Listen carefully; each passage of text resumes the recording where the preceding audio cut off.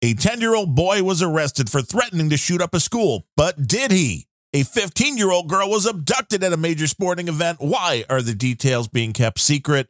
Drinking coffee may keep you alive. They don't make MP3 players like they used to, and more on today's episode of the Random Thoughts Podcast.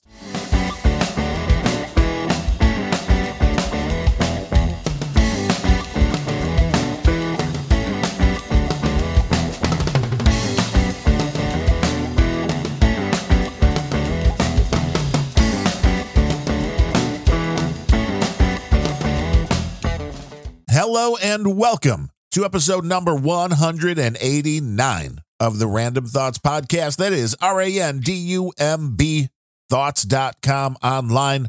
I am your host, Darren O'Neill, and I have two main stories, both which will relate to the safety, well-being of your children and what you should know, again, about looking at stories and learning to ask the vital questions when the information is not provided, as it often is not with the media today. The first story is one of a 10-year-old boy from Florida who was arrested for threatening to shoot up a school.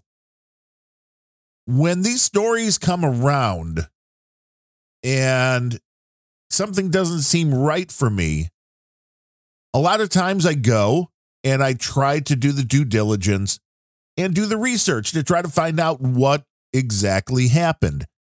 In this case, and in the next story we're going to talk about a 15-year-old girl that was abducted from a Dallas Mavericks game. In both of these cases, these stories that were presented in the media just seemed to leave some gaping holes. They just did not answer the questions that I had about the story. And this is the basics of what journalists are supposed to do.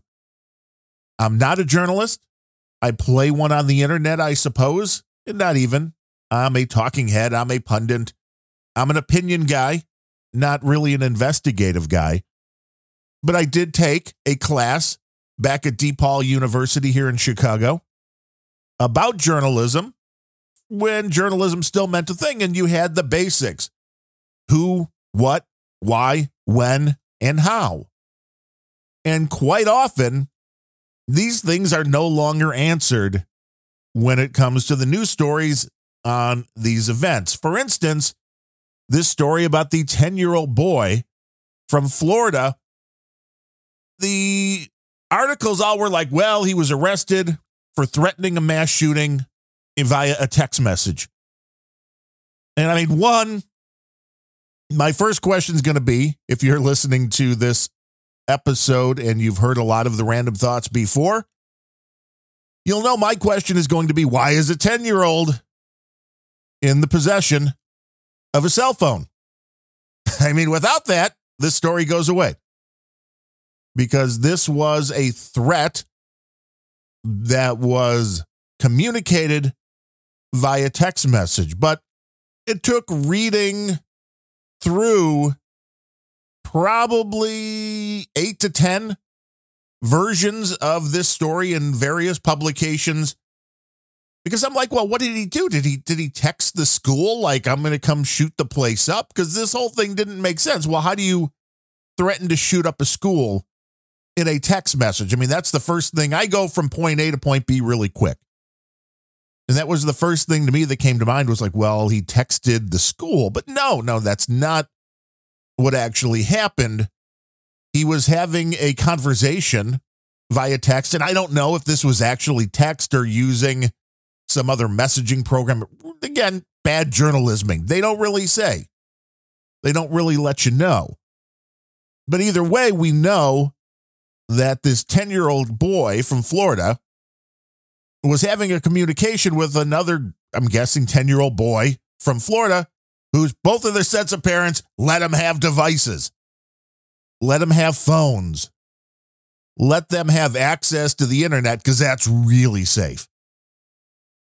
But what this threat really was first a message where the 10-year-old boy claimed, quote, "I scammed a friend," where he then included a photo of a stack of cash.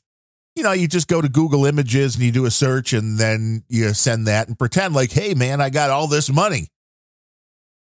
And then he sent a photo of 4 AR-15 style rifles along with the text, again, to his 10-year-old friend.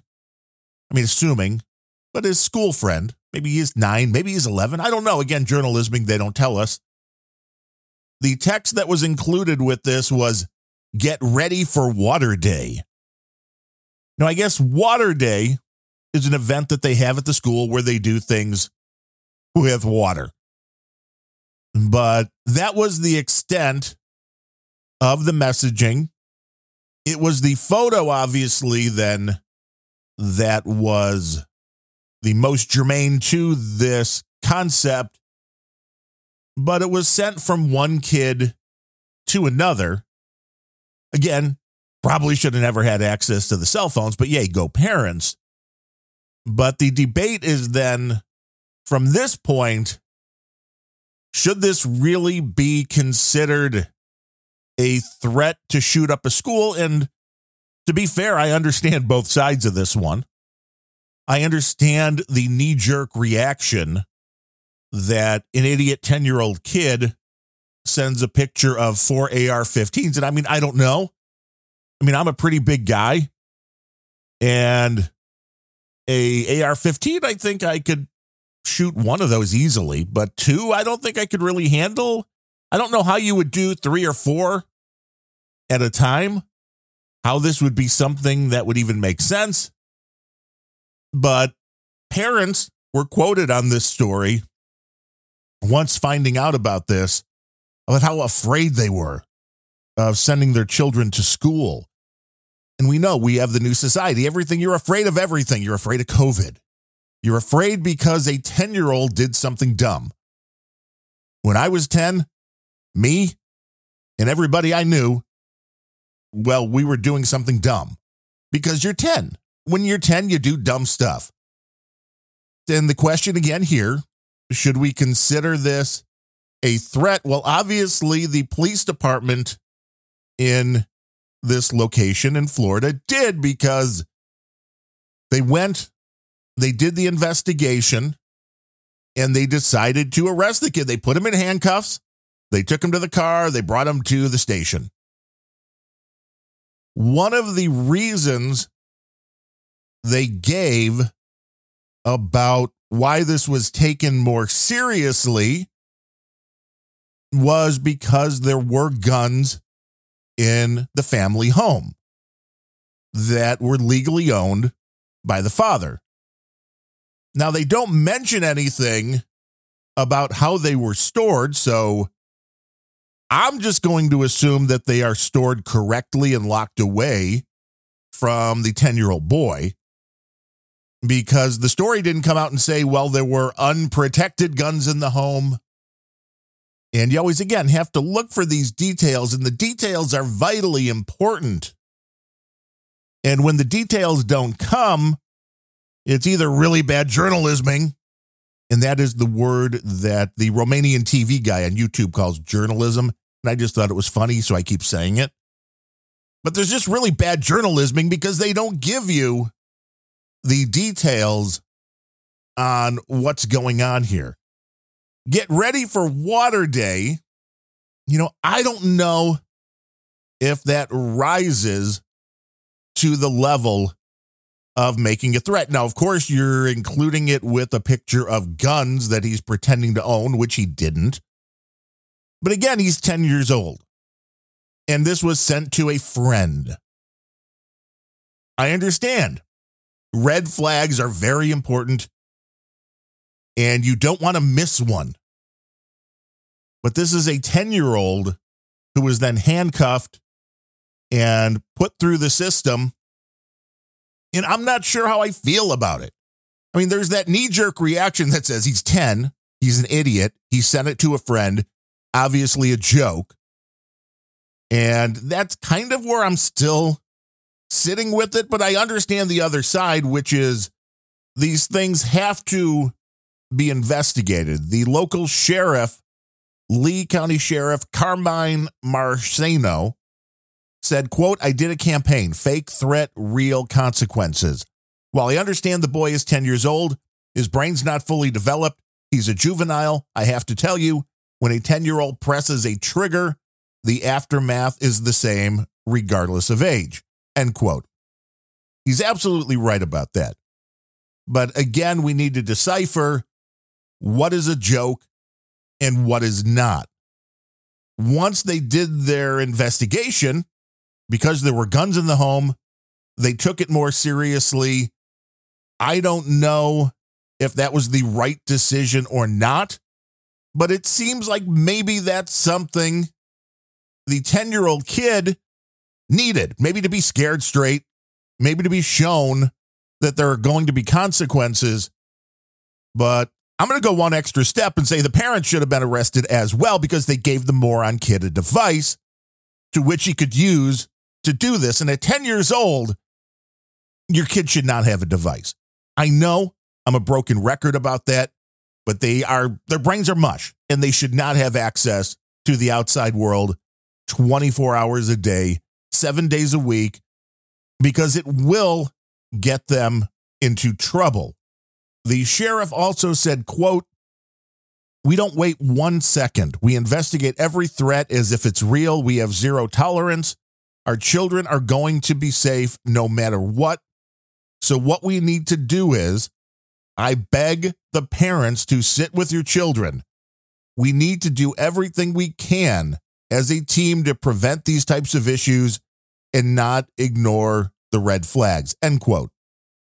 So, yes, parents, you should sit down with your children. The first thing you should do is, if they have a device, take it away and explain to them that making a threat, even if they think it is a joke, can be taken very seriously and can lead to consequences. And it's the same thing if you're walking through an airport and your kid decides to yell, "I got a bomb." Well, you're going to be missing that flight, and there's going to be some questioning that is done to determine exactly the state of mind of everybody involved. But it's important to teach your children that making threats, making jokes about things like school shootings, while you have the freedom to do so in this country, that doesn't mean you don't have some backlash. And I think, hey, you're free to say it, but you have to understand, if you're going to say it, there's going to be an investigation, and that investigation may be uncomfortable for you. So just don't do it. Don't say stupid things. Don't send pictures of guns to your friends and say, "Hey, wait for water day. It's going to be fun." But again, we're talking about a 10-year-old kid, and 10-year-old kids are morons, so get them off the internet. He was charged as a juvenile, and he was charged with making a written threat to conduct a mass shooting. Now, again, I don't know if that is the right call. There was definitely a reason to scare him a little bit, give him a very stern warning. I don't know if texting a friend saying, "Get ready for water day," translates fully to me to, "Hey, I'm going to shoot the school up." Now, if he would have said, "Hey, I'm going to shoot the school up," or "I'm going to be using these on water day," with the pictures of the guns, I just think we have to let sanity back into our world. And I don't know exactly how that one's going to happen, because this next story is a horrendous story that started on my birthday, April 8th. And this will be the worst day in this 15-year-old girl's life that was abducted from a Dallas Mavericks game. And I would have brought this story earlier, but again, I needed more information. I wanted to know exactly what happened. I wanted to know how the system broke down and try to find some idea of who was actually responsible for what? Because like the story of the 10-year-old with the threat against the school, the journalisming really, really bad. Really bad. It took double digits easily of reading story after story, most of which you can scan because you realize really quickly it's the same story over and over and over again, pretty much word for word, because a lot of these news sources, even though you'll find it on 30 different web pages, they all use the same source, whether it's the AP or Reuters or something like that, and it's all the exact same thing. And again, they leave out some vital information. If you're unfamiliar with the story, a 15-year-old girl went to a basketball game with her dad, went to the restroom, and ended up missing for 11 days, was found in an Oklahoma City motel where she was being trafficked. Now, there have been a lot of breakdowns in this story where the Dallas police were basically like, well, once you get to teenagers, we're not going to treat it as an abduction. We have to treat it as a runaway until we're kind of not sure or something that it's an abduction. They just told the dad to go home and report it in his own jurisdiction, which doesn't make sense because she went missing in Dallas. But the story behind what happened here is still not clear. The only place I found a little bit of information was in the U.S. Sun, not something really known as being high on that journalisming standard. But this girl walked out of the Mavericks arena with a guy, and for 11 days, her family couldn't find her until they got together with the Texas Counter Trafficking Initiative, which they're a nonprofit organization, and they used a photo of the girl and ran it through their system, facial recognition, against a bunch of different websites that were known for pornography, known for prostitution, all this kind of stuff. And they found a photo of the girl where she was being sold. She was being sex trafficked. And that was the only way that they were able to find her. This seems to be a huge ring in this case because 8 different people were arrested. But the story of how she was taken from the arena, to me, that was the vital part of this story. Because once somebody's abducted, horrible things are going to happen. What you want to do is prevent the abduction. So for me, the question is, how did that part happen? And that's the part in almost every story that is not even talked about, except that, she was abducted from the venue. Well, you got to give me a little bit more information here. How did this happen? 15-year-old girl in a busy basketball arena. I'm thinking that you have to go willingly because otherwise somebody's going to be able to help you. You're in a crowded area. You think your kid's safe just going to the bathroom.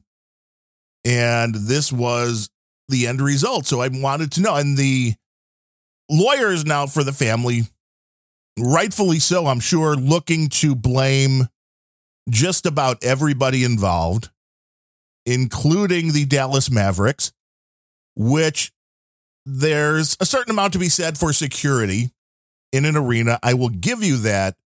But part of this story is the man that made contact with this 15-year-old girl was in the arena with a fake ticket. So he should have never been in there to begin with, and they didn't do their due diligence.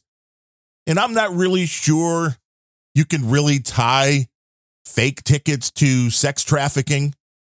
Again, I think we want to have a lot more information about what happened. Now, again, the U.S. Sun, I will applaud them because they're the only ones talking about what the family lawyer said about the actual event itself of getting the girl from the venue out of it.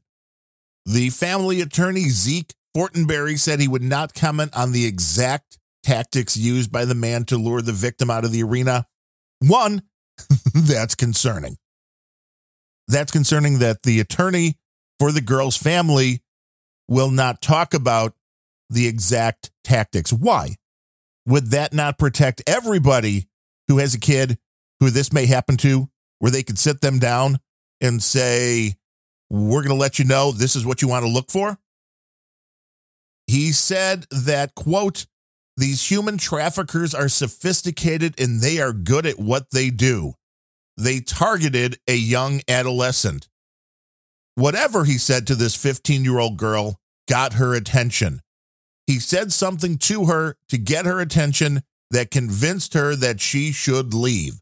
She walked out with him, and that means he was able to convince her of something, end quote. So at least one thing is finally clear because of the U.S. Sun article, and that is that this 15-year-old girl was not taken by force. Somebody didn't put a gun in her back. Somebody didn't drag her out of the venue. Somebody was able to approach her and that quickly say something to her that got her to leave the arena with this person. And I don't know why the family lawyer won't be specific about this, because I don't think there's anything that could have been said. This girl's a 15-year-old. Her brain is just a little less full of mush than the 10-year-old from the last story. She could have been told anything. She could have been told she won a contest. You want to go pick up your prize here, you just have to come with us. Why they're not giving you the specifics, I don't know. And that is disappointing. I'm sure this will come out at some point when this goes to trial, because again, the family's blaming the Dallas Mavericks. They're blaming the Dallas police, who wouldn't file a report. And that I understand. But I also understand the other side of that one, which is, well, this is a teenager. They maybe ran away, especially, I guess, once they find the security footage from the arena that shows she is leaving apparently willingly with somebody. But I think the Dallas police could have done a lot more. They're blaming the hotel chain for letting the guy come in and rent a bunch of rooms with a fake ID. This is a very weird story that I guess happens all the time, which I guess this happens in places like this extended stay America, where somebody comes in, gets a bunch of rooms, and then uses that for nefarious means. Hotels, I mean, if the ID looks good and the cash is good, or the credit card's good, I mean, sure, they should all pay more attention. But the reality here is, sadly, this girl seemingly could have protected herself by just saying, no, I don't know you. I'm not leaving with you. And this isn't victim blaming. This is the importance of parents to sit their children down and say, if somebody you don't know approaches you, you do not leave with them. There's no information about this because, again, bad journalisming. But perhaps this guy could have said, hey, I work for the Dallas Mavericks and you won a prize. Yay, just come with me. Let your children know if anybody approaches them that you do not go with them. If it's somebody that says, hey, I work with the Dallas Mavericks and you won a prize, you say, well, let's go get my dad first and then we can go get my prize. This kind of stuff is vital for your children's protection. This is why I've talked so much on this show about what children end up posting on social media, how easy it is to be tracked down and trafficked. This happened randomly at a basketball game. It could just as easily happen right outside your house because of what people post to social media. Let your children know they should never leave with somebody they don't know, and to be forever vigilant that anybody new they meet may be trying to do them harm. Now, one of the television stations that had covered this story in the Dallas area, I thought did such a piss poor job of it. They had a little bit about the warning signs that parents should look for. Obviously, in this case, a little bit different because this was a quick abduction from an arena. But as I said, social media and the internet leads to a lot of children being abducted because of being found on the internet. And the warning signs they said to watch out for: number one, extra phones. That's more than just a little warning sign. If your child ends up with a second phone that you didn't buy them. I mean, let's remember again, your children should have 0 phones until their brains are no longer full of mush, but parents refused to do that. Thus, their kids kept getting taken. The next was an older boyfriend or girlfriend involved. That kind of makes sense. I think people have always been concerned about that, even long before the internet. But if that wasn't bad enough, the extra phone as a warning sign, the other thing that was really a warning sign was if you find a hotel or motel key with their stuff. I mean, really? This isn't obvious to everybody involved? If your young teenage daughter has a motel key or hotel key, you need to be told that this is a red flag. My God, are we that bad as a society now? Are we this clueless as a society now? Where people on the local news will tell you, well, if your teenage daughter has a hotel key, that may be a red flag. Who doesn't know this? If you don't know this, let me know. Darren, Darren at random, RANDUMB thoughts.com. If you didn't know this before now, that your child having a motel or hotel key in their possession or having an extra phone that you didn't know about, that may be something to look out for. If you didn't know those things, then let me know. The bottom line here is the world is a dangerous place. People will use every possible tool they can to do harm to your children. In this case, 8 people arrested. They may have missed some, but 8 people involved with kidnapping this 15-year-old, bringing her to another state, and sex trafficking her. The sheriff in the first story is right. Sit your kids down, talk to them, make sure they understand that they shouldn't be threatening a school, make them understand that people may want to do them harm. And I mean, you know your kids. Don't use the peer pressure thing to be like, oh, well, all their friends have phones. Phones are bad. Phones are really bad for kids of that age. When a 10-year-old, if he didn't have the phone, he's not getting arrested for threatening to shoot up a school. And I want to know what happened to the girl's phone. I'm guessing they got it from her shortly after they left because we know those are easy to track. As I said, once all this stuff starts going to trial, maybe we'll get a little bit more information, and we will keep you updated on what's going on. Now on to a only slightly less depressing story. The Times of Israel headline: Bradley Cooper's prosthetic nose in Leonard Bernstein biopic sparks Jew face debate. So I guess this is like blackface because Bradley Cooper is playing legendary conductor Leonard Bernstein in a movie, and they wanted him to look a little bit more like him. He is wearing a prosthetic over his nose, and there is debate on whether or not that is anti-Semitic, which I think is absolutely idiotic.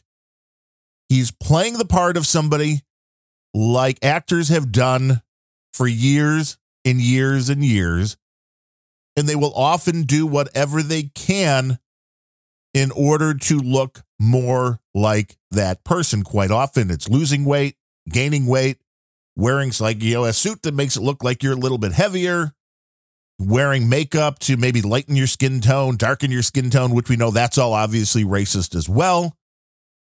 But using a prosthetic on the nose, I don't understand how that is anti-anything. That is in order to enhance his performance, to make him look more like the person that he's playing.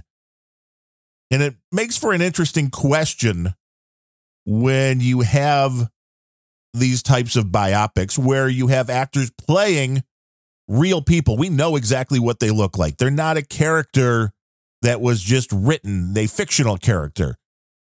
This is, you know exactly what Andy Warhol, Weird Al Yankovic. There's a new biopic thing coming up on Hulu with him. The people that play these characters do their best to try to look like them. You know, Weird Al, the guy that played Harry Potter, Daniel Radcliffe, is playing Weird Al.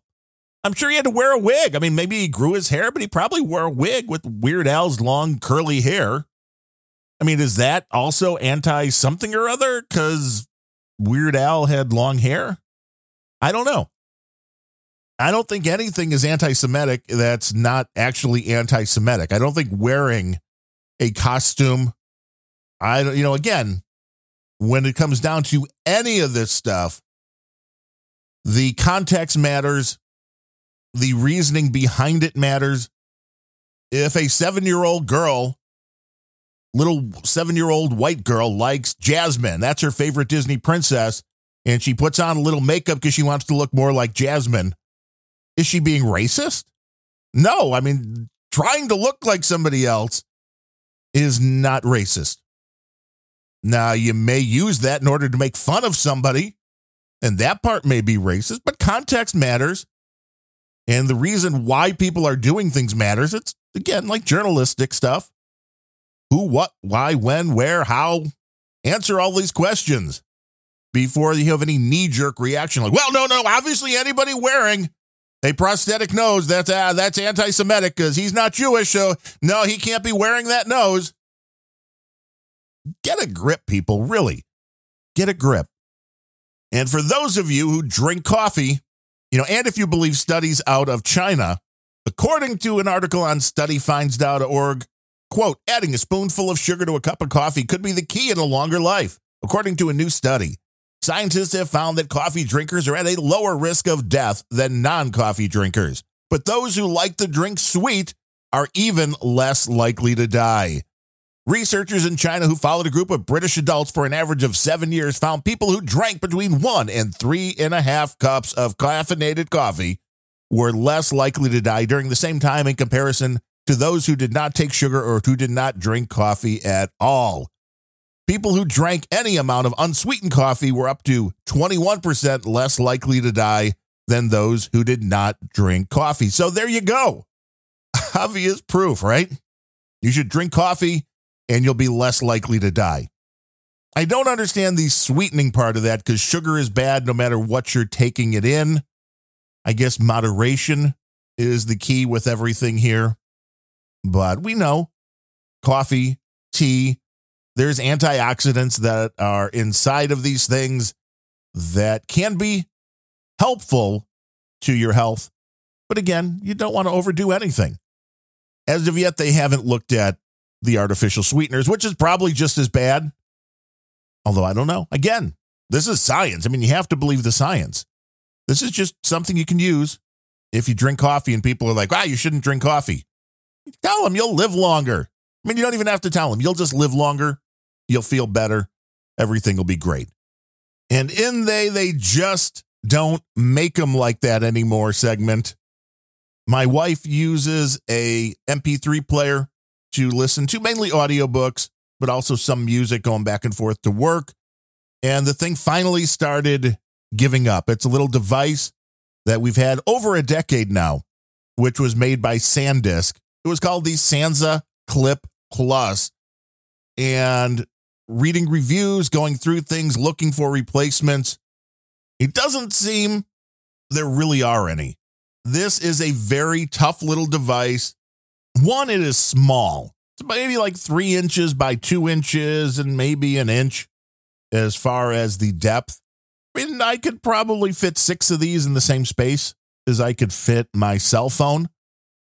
And it is durable. I know this one has gone through the wash a couple of times and just kept on working. This one had 8 gig internal memory, and you can put a little micro SD card in. Trying to find a replacement was nearly impossible. So I decided to go the only sane route, which was to find another one of these devices on eBay, found one new in a box. I mean, sure, it's 11 years old, but new in a box. Unfortunately, just 4 gig of internal memory rather than the 8 gig. But again, SD cards are not really a big deal. And I have to say, well worth the price paid, which was probably about twice what we paid for this thing when it was new. But it is one of the best sounding devices. When you add the free open source Rockbox firmware onto it, it'll play FLAC, pretty much anything you want. So super small, battery is great, goes for, when it's new here, it looks like 22 hours. That was one of the things that was starting to run down after over a decade. But still, it was something that only had to be charged once a week or so. So we'll see how this new one works out. And I thought it was great. Last night, the new player came, and I asked my wife, well, where's the old one?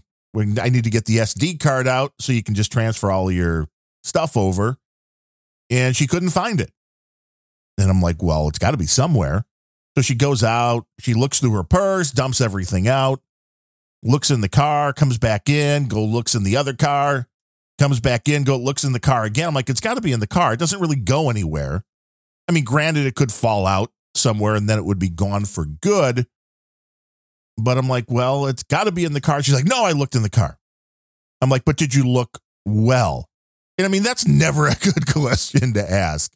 I got, the look. Like, what do you mean? Did I look well? So I'm like, well, let me go look.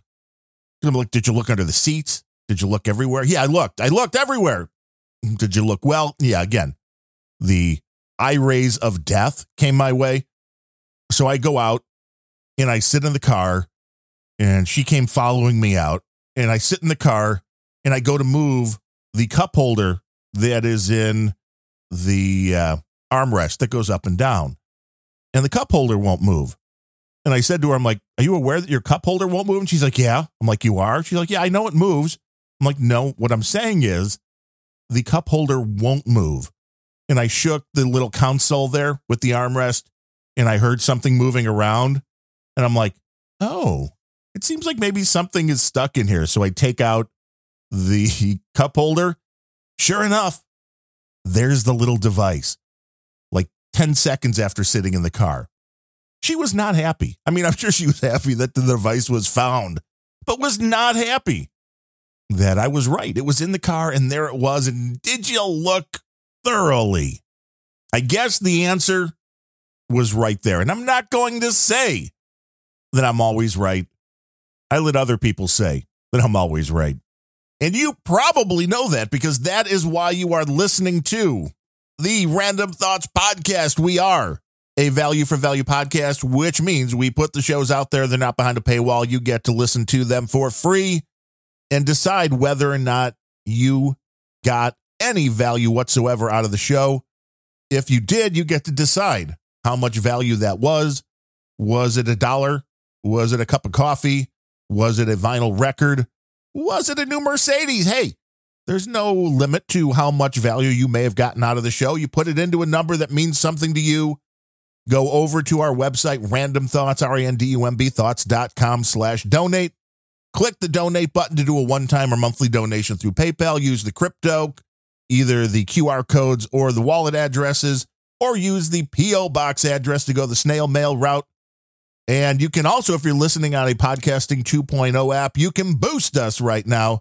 They're all very much appreciated. Our buddy Chew the Kookie went the snail mail route once again this month and comes in with $15. And that is very much appreciated. And coming in over on Patreon, where we don't post anything, it's just another way if you want to donate and are in that ecosystem. 2 people, Brian Janak coming in at $5, which next month will be his 2-year anniversary donating to the show. That's very much appreciated, Brian. And Dennis Woods, who is a little over a year now, and that is also very much appreciated. Everything helps, keeps the audio sounding good, keeps the servers going. And I know it is hard for everybody right now. Every podcaster that I have talked to, donations are down, support is down, and that is understandable in Joe Biden's America. Gas is out of control. Groceries out of control. There's less spending out there. We all get it. You can help the show in a variety of ways. If you have time, leave us a 5-star review. Or trash the show if you don't like it, wherever you get your podcast, and tell a friend about the show. It all helps. And I do appreciate your time for listening to the show, because giving us your time is just as valuable, if not more valuable. Money, you can keep making more. Time, we all have a finite amount, and it's very much appreciated that you are listening to this show. With that said, I will be back next week on Wednesday with another edition of the Random Thoughts Podcast. Until then, I am Darren O'Neill. Thanks for listening.